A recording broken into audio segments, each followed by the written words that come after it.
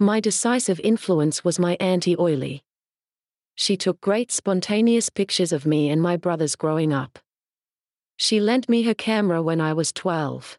By 14, I was a member of a nearby camera club, learning to process film and to print. Pure magic. Visual storytelling found me early.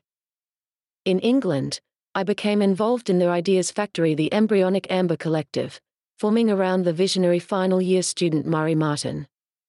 I left with the group for Newcastle soon after. What brought us together and served us well is our common goals. Our egalitarian constitution, self-determination, editorial control, creative freedom, sharing of resources, lasting friendships. We moved to the industrial Northeast with the aim of giving voice to working class and marginalized communities. I came from a country of forests and 180,000 lakes. So, Newcastle's quayside, with its Victorian architecture and bridges and its massive sandstone structures coated in black soot, struck me as sublimely surreal.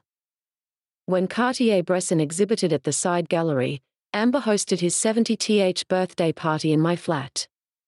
He warned me against getting too embedded in biker, becoming too known to my subjects. Take photographs as if you were catching butterflies just like that, he said, snapping his fingers. I have endeavored to follow his second suggestion while ignoring his first.